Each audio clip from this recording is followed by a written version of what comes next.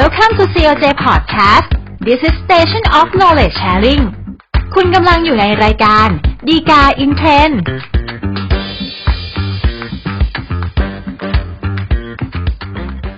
สวัสดีครับท่านผู้ชมท่านผู้ฟังทุกท่านนะครับกลับมาพบกันอีกครั้งกับรายการดีกาอินเทรนด์รายการที่นำสาระดีๆจากคำพิพากษาศาลฎีกามานำเสนอสู่ท่านผู้ชมท่านผู้ฟังทุกท่านนะครับอย่าลืมเช่นกันนะครับถ้าเกิดท่านต้องการติดตามสาระจากเราโดยไม่ขาดตกบกพร่องและก็ทันท่วงทีนะครับกดไลค์กด Follow และโดยเฉพาะยิ่งกด Subscribe ใน YouTube นะครับเพื่อที่ว่าท่านจะได้รับทราบข่าวสารจากเราเนี่ยรวดเร็วขึ้นนะครับสำหรับประเด็นที่น่าสนใจที่เรานำมาพูดคุยกันในตอนนี้นะครับก็เป็นเรื่องของการที่ผู้เสียหายเนี่ยได้ใช้สิทธิ์ในการที่จะยื่นคำร้องตามประมวลกฎหมายวิธีพิจารณาความอาญามาตรา 44/1 นะครับเพื่อที่จะให้ผู้ต้องหาหรือจำเลยเนี่ยชดใช้ค่าสินไหมทดแทนนะครับที่เกิดขึ้นจากการกระทำความผิดอาญาที่พนักงานอัยการฟ้องนะครับซึ่งมาตรการนี้เนี่ยหลายท่านคงทราบอยู่แล้วเป็นเรื่องที่ว่ากฎหมายสร้างกลไกแล้วก็มาตรการขึ้นมาเนี่ยเพื่ออำนวยความสะดวกที่ทำให้ตัวผู้เสียหายเนี่ยมีสิทธิได้รับการชดใช้เนี่ยได้อย่างรวดเร็วแล้วก็ทันท่วงทีมากขึ้นรวมกันไปในคดีอาญานะครับไม่ต้องไปฟ้องร้องเป็นคดีแพ่งแยกต่างหากนะครับแต่ว่าปัญหาที่เราจะนำมาพูดคุยกันในตอนนี้นะครับโดยสรุปง่ายๆนะครับก็เป็นเรื่องที่ว่าถ้าหากว่าเป็นคดีที่พนักงานอัยการฟ้องจำเลยเนี่ยในข้อหาพยายามฆ่านะครับผู้เสียหายเนี่ยจะมีสิทธิ์ที่เรียกร้องค่าสินไหมทดแทนที่เกิดจากการกระทำที่เป็นการทำให้เสียทรัพย์เนี่ยได้หรือไม่นะครับอันนี้คือในส่วนของสรุปประเด็นปัญหาก่อนนะครับส่วนรายละเอียดเนี่ยเป็นอย่างไรนะครับก็คงจะต้องมาพูดคุยแล้วก็ทำความเข้าใจกันไปในแต่ละส่วนนะครับคราวนี้มาดูเรื่องราวที่เกิดขึ้นก่อนนะครับเรื่องราวที่เกิดขึ้นเนี่ยก็เกิดจากบุคคลสองคนแหละครับมีนายเสือกับนายไก่นะครับซึ่งทั้งสองคนนี้ก็มีเรื่องระหองระแหงกันมาก็พูดง่ายๆก็ไม่ชอบพอไม่ชอบหน้ากันนะครับจนอยู่มาวันหนึ่งนะครับระหว่างทางที่นายเสือเนี่ยขับรถยนต์ของตัวเองไปตามถนนในอำเภอที่พักอาศัยอยู่นะครับก็เห็นว่าข้างหน้าเนี่ยมีรถจักรยานยนต์แล้วก็มีพ่วงข้างอยู่นะครับซึ่งขับขี่โดยนายไก่ซึ่งเรียกว่าเป็นคู่อริที่ตัวเองไม่ชอบหน้านะครับพอเห็นอย่างนั้นเนี่ยนายเสือก็เลยจงใจที่จะขับรถยนต์ของตัวเองเนี่ยไปเฉี่ยวชน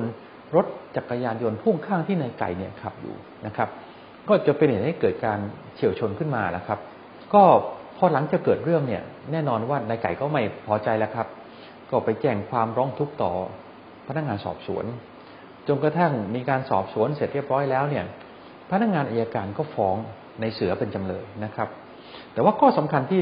น่าสนใจคือข้อหาที่พนักงานอัยการฟ้องเนี่ยเป็นข้อหาพยายามฆ่านะครับซึ่งเป็นข้อหาที่ค่อนข้างร้ายแรงอยู่พอสมควรพอพนักงานอัยการฟ้องแล้วเนี่ยตัวนายไก่ก็ขอเข้ามาเป็นโจทย์ร่วมกับพนักงานอัยการแล้วก็ยื่นคำร้องตามประมวลกฎหมายวิธีพิจารณาความอาญามาตรา 44/1 ที่เราพูดคุยกันไปเนี่ยนะครับขอให้นายเสือเนี่ยชดใช้ค่าสินไหมทดแทนที่เกิดขึ้นกับนายไก่ตามที่นายไก่อ้างด้วยนะครับในส่วนของค่าสินไหมทดแทนตัวเนี้ยก็อาจจะบอกได้ว่ามี3ส่วนด้วยกันนะครับส่วนแรกก็คือค่าสินไหมทดแทนที่เกิดจากการต่อให้เกิดความเสียหายต่อร่างกายนะครับอันที่2เป็นค่าสินไหมทดแทนที่นายไก่อ้างว่าทำให้เกิดความเสียหายต่อจิตใจของนายไก่เองนะครับส่วนที่3ก็คือเป็นค่าสินไหมทดแทนที่เกิดจากความเสียหายที่เกิดขึ้นจากต่อรถจักรยานยนต์พ่วงข้างที่นายไก่ขับขี่ไปในวันเกิดเหตุนั่นแหละครับแล้วก็เป็นคันเดียวกับที่นายเสือเนี่ยขับรถยนต์มาเฉี่ยวชนนะครับคราวนี้ในส่วนของคดีความที่เกิดขึ้นนะครับในข้อที่จริงที่มันเกิดขึ้นในคดีความเรื่องนี้ก็คือว่าแม้ว่าในเบื้องต้นเนี่ยพนักงานอัยการจะฟ้องในเสือในข้อหาพยายามฆ่านะครับตามมาตรา 288 ของประมวลกฎหมายอาญากับมาตรา 80 นี่แหละครับแต่ว่าปรากฏว่าจากข้อเท็จจริงที่ได้ความในทางพิจารณานะครับซึ่งในส่วนของศาลฎีกาเนี่ยท่านก็มองว่าจริงๆแล้วจากสภาพข้อเท็จจริงที่เกิดขึ้นเนี่ยการกระทำของนายเสือยังไม่พอได้ถือว่าเป็นเรื่องของพยายามฆ่าอย่างที่ว่านะครับก็รับฟังได้เพียงแค่ว่าเป็นเรื่องของพยายามทำร้ายร่างกายนะครับซึ่งท่านก็จะเห็นได้ว่าก็ต่างกันค่อนข้างเยอะถูกไหมครับจากพยายามฆ่าเลยเนี่ย มันเหลือแค่พยายามทำร้ายร่างกายซึ่งก็แสดงให้เห็นว่าแม้แต่ความผิดฐานทำร้ายร่างกายเนี่ยมันก็ยังไม่ทำให้เกิดความเสียหายต่อร่างกายหรือจิตใจขนาดนั้นนะครับเลยเพียงแค่มีความผิดฐานพยายามแต่คราวนี้ในส่วนของเราเป็นเรื่องของคงโฟกัสเฉพาะเรื่องของคำร้องตามมาตรา44/1ที่ว่าแล้วก็ค่าสินไหมทดแทนที่นายไก่เขาเรียกร้องมานะครับก็มาดูส่วนแรกกันก่อนแล้วกันนะครับส่วนค่าสินไหมทดแทนที่เกิดต่อความเสียหายต่อร่างกายของนายไก่นะครับอันเนี้ยพอจากข้อเท็จจริงที่ได้ความที่เราพูดคุยกันไปเมื่อสักครู่นะครับว่าในเรื่องของความผิดฐานทำร้ายร่างกายก็ยังเป็นเรื่องของพยายามเท่านั้นถูกไหมครับมันก็แสดงให้เห็นในตัวว่าความเสียหายที่เกิดขึ้นต่อเนื้อตัวร่างกายของนายไก่เนี่ยคงจะไม่เกิดขึ้นนะครับเพราะถ้าเกิดเนี่ยมันคงไม่ใช่แค่ความผิดฐานพยายามเท่านั้นถูกไหมฮะเพราะฉะนั้นในส่วนนี้เนี่ยผลของคดีก็เลยเป็นว่านายไก่เนี่ยก็ย่อมจะไม่มีสิทธิ์รับการชดใช้ค่าสินไหมทดแทนที่เกิดที่อ้างว่าเกิดความเสียหายต่อเนื้อตัวร่างกายของนายไก่เองมาส่วนที่สองก็เป็นค่าเสียหายต่อจิตใจบ้างนะครับอันเนี้ยเมื่อเหตุการณ์ที่เกิดขึ้นนะครับไม่ว่าจะเป็นความผิดฐานอะไรก็แล้วแต่เนี่ยในทางแพ่งมันก็ย่อมถือเป็นการกระทำละเมิดอย่างหนึ่งถูกไหมฮะซึ่งแม้ว่าในแง่ของเนื้อตัวร่างกายเนี่ยของนายไก่นะครับมันไม่เกิดการได้รับบาดเจ็บถึงขนาดที่จะทำให้เป็นความผิดฐานทำร้ายร่างกายแต่ศาลฎีกาท่านก็มองว่าเกิดเรียกได้ว่าการกระทบกระเทือนต่อจิตใจของนายไก่ละนะครับเพราะฉะนั้นเมื่อถือว่าเกิดการกระทบกระเทือนต่อจิตใจของนายไก่เพราะฉะนั้นค่าสินไหมทดแทนที่เป็นความเสียหายต่อจิตใจอันนี้เนี่ยก็ถือว่านายไก่ก็ยังมีสิทธิ์ที่ได้รับอยู่นะครับเพียงแต่ว่าจำนวนคงไม่ได้เยอะแยะมากมายนะครับเนื่องจากว่ามันไม่ได้เกิดความเสียหายร้ายแรงมากเพราะฉะนั้นจำนวนที่ให้เนี่ยก็ประมาณ 10,000 บาทนะครับแต่ว่าอย่างน้อยก็เป็นส่วนค่าสินไหมทดแทนที่นายไก่เนี่ยมีสิทธิ์ได้รับนะครับแต่ในส่วนของปัญหาที่น่าสนใจที่เรานำมาพูดคุยกันสำหรับคดีเรื่องนี้นะครับก็คงจะเป็นในส่วนของค่าสินไหมทดแทนที่เกิดขึ้นกับตัวรถตามที่นายไก่อ้างนะครับซึ่งจำนวนค่าเสียหายส่วนนี้เนี่ยนายไก่ก็อ้างว่าทำให้เกิดความเสียหายต่อตัวรถจักรยานยนต์พ่วงข้างเนี่ยคิดแล้วเป็นเงิน 20,000 บาทก็จะเป็นปัญหาแล้วครับว่าถ้าอย่างในกรณีอย่างนี้เนี่ยครับนายไก่จะมีสิทธิ์ได้รับค่าเสียหายหรือค่าสินไหมทดแทนที่จะเรียกร้องเข้ามาในคดีนี้เนี่ยได้หรือไม่นะครับซึ่งประเด็นนี้มันเป็นข้อสำคัญสำหรับคำพิพากษาศาลฎีกาเรื่องนี้ก็คือว่าในตอนแรกที่พนักงานอัยการฟ้องมาซึ่งถ้าเกิดท่านจำได้เนี่ยมันเริ่มต้นมาด้วยความผิดฐานพยายามฆ่าถูกไหมครับ288บวกมาตรา80แต่ในเรื่องของความเสียหายที่มันเกิดขึ้นต่อรถจักรยานยนต์พ่วงข้างถ้าเกิดมีเนี่ยนะครับซึ่งถ้าเกิดมันเกิดจากการจงใจทำให้ตัวรถจักรยานยนต์พ่วงข้างตัวนี้เสียหายเนี่ยในแง่ของความผิดอาญาเนี่ยมันก็จะกลายเป็นความผิดอีกฐานหนึ่งซึ่งก็คือความผิดฐานทำให้เสียทรัพย์ถูกไหมฮะเพราะฉะนั้นมันก็เป็นความผิดที่แยกออกมาต่างหากจากความผิดฐานพยายามฆ่าที่มีการฟ้องเข้ามาในตอนแรกนะครับซึ่งในแง่ของหลักการส่วนนี้เนี่ยศาลฎีกาท่านก็มองว่าการที่จะเรียกร้องค่าสินไหมทดแทนตามประมวลกฎหมายวิธีพิจารณาความอาญามาตรา44/1อันนี้เนี่ยตัวค่าสินไหมทดแทนนั้นเนี่ยมันควรจะต้องเป็นส่วนที่มันเกิดขึ้นจากการกระทำความผิดที่พนักงานอัยการฟ้องด้วยนะครับถ้าเกิดเป็นค่าสินไหมทดแทนที่มันเกิดจากการกระทำความผิดฐานอื่นที่พนักงานอัยการฟ้องมาเนี่ยก็จะไม่สามารถรวมเรียกกันมาในคดีเรื่องนั้นได้ตามประมวลกฎหมายวิธีพิจารณาความอาญามาตรา44/1นะครับเพราะฉะนั้นในส่วนนี้เนี่ยเมื่อค่าสินไหมทดแทนที่เกี่ยวกับรถจักรยานยนต์พ่วงข้างที่เสียหายเนี่ยมันน่าจะเกิดจากการความผิดอีกฐานหนึ่งถ้าเกิดมีนะครับก็คือความผิดฐานทำให้เสียทรัพย์ซึ่งเป็นคนละฐานกับที่พนักงานอัยการฟ้องมาเพราะฉะนั้นเนี่ยนายไก่จึงไม่สามารถที่จะเรียกร้องค่าสินไหมทดแทนส่วนนี้นะครับโดยอาศัยประมวลกฎหมายวิธีพิจารณาความอาญามาตรา44/1ได้นะครับซึ่งที่เราพูดกันไม่ได้หมายความว่านายไก่จะไม่มีสิทธิ์เรียกร้องค่าเสียหายหรือค่าสินไหมทดแทนส่วนนี้นะครับเพียงแต่ว่าจะได้หรือไม่ได้เนี่ย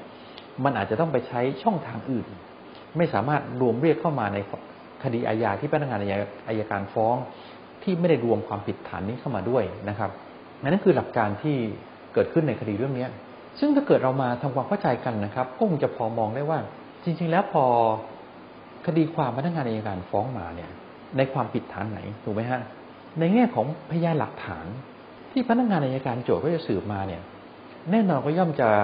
พุ่งเป้าไปที่ตัวความผิดฐานพยายามฆ่าแหละครับว่าจากพฤติกรรมที่เกิดขึ้นเนี่ยมันบ่งบอกหรือส่อเจตนาของนายเสือได้หรือเปล่าว่ามุ่งหมายที่จะทำให้เกิดถึงขนาดล้มตายกันไปเนี่ยนะครับงั้นข้อเท็จจริงแล้วก็พยานหลักฐานเนี่ยก็ย่อมจะพุ่งเป้าไปที่เรื่องนั้นซึ่งอาจจะไม่ได้มีข้อเท็จจริงมากนักหรือเพียงพอที่จะมาพิสูจน์กันเรื่องของความเสียหายที่เกิดขึ้นกับตัวทรัพย์ที่ว่านะครับก็เลยเป็นสาเหตุที่ว่าถ้าเกิดเมื่อข้อเท็จจริงแล้วก็พยานหลักฐานที่มันเกี่ยวข้องกับประเด็นนี้เนี่ยมันอาจจะไม่ได้มีการนำสืบนำเสนอมากนักเนี่ยการที่จะมาให้พิพากษาหรือตัดสินไปในคดีนี้เนี่ยมันก็เป็นเรื่องที่ค่อนข้างยากโดยปริยายนะครับข้อสังเกตอีกประการหนึ่งก็คือว่าเรื่องราวที่เกิดขึ้นเนี่ยมันผ่านการร้องทุกข์สอบสวนแล้วก็สั่งฟ้องโดยพนักงานอัยการซึ่งมันก็เป็นจุดน่าสังเกตเหมือนกันนะครับว่าถ้าเกิดตัวรถจักรยานยนต์พ่วงข้างเนี่ยมันมีความเสียหายที่ชัดเจนเป็นรูปธรรมที่ส่อให้เห็นว่าตัวในเสือเนี่ยเจตนาจะทำให้รถยนต์เสียหายแล้วก็เกิดความเสียขึ้นด้วยเนี่ยพนักงานอัยการจริงๆก็สามารถที่จะฟ้องข้อหาทำให้เสียทรัพย์เนี่ยรวมมาด้วยก็ได้ถูกไหมฮะแต่ก็ปรากฏว่าจากการสอบสวนตรวจสำนวนแล้วก็สั่งฟ้องของพนักงานอัยการก็ไม่มีการฟ้องในข้อหาทำให้เสียทรัพย์เข้ามาด้วยมันก็อาจจะเกิดคำถามขึ้นมาได้นะครับว่าถ้าอย่างนั้นเนี่ยในเรื่องของการทำให้เสียทรัพย์เนี่ยมันจะมีมูลหรือเกิดขึ้นมากน้อยแค่ไหนนะครับอีกประการหนึ่งที่คงต้องตั้งเป็นข้อสังเกตไว้นะครับว่า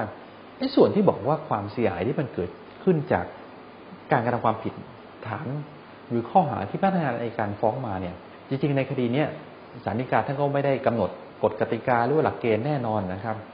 ซึ่งอันนี้มันคงต้องไปดูข้อที่จริงเป็นรายกรณีด้วยเหมือนกันนะครับมันอาจจะเกิดขึ้นได้เหมือนกันว่าในฐานในความผิดอย่างเช่นเรื่องของการพยายามฆ่าที่ว่าเนี่ย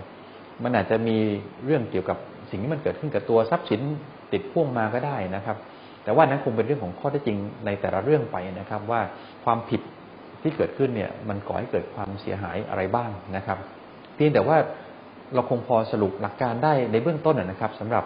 ข้อคิดที่เกิดขึ้นจากคำพิพากษาศาลฎีกาเรื่องนี้ก็คือว่าถ้าเกิดว่าจะมีการเรียกร้องค่าสินไหมทดแทนโดยอาศัยคำร้องตามประมวลกฎหมายวิธีพิจารณาความอาญามาตรา 44/1 ที่จะยื่นเข้าไปในคดีที่พนักงานอัยการเป็นโจทก์ฟ้องนะครับค่าสินไหมทดแทนที่จะเรียกนะครับต้องมีความสัมพันธ์และก็เกิดจากการกระทำที่เป็นความผิดฐานเดียวกับที่พนักงานอัยการฟ้องเป็นข้อหาในคดีเรื่องนั้นด้วยนะครับถ้าเกิดเป็นค่าสินไหมทดแทนที่มันเกิดจากการกระทำความผิดฐานอื่นที่พนักงานอัยการเขาไม่ได้ฟ้องรวมเข้ามาด้วยก็คงจะไม่สามารถมาเรียกร้องรวมกันในคดีเรื่องเดียวกันได้นะครับก็เป็นข้อสังเกตที่ฝากไว้สำหรับคำพิพากษาศาลฎีกาเรื่องนี้นะครับถ้าเกิดท่านต้องการศึกษาข้อมูลเพิ่มเติมในรายละเอียดนะครับดูได้จากคำพิพากษาศาลฎีกาที่ 464/2564 นะครับก็เป็นอันครบถ้วนครับสำหรับสาระจากรายการดีกาอินเทรนด์ในตอนนี้นะครับ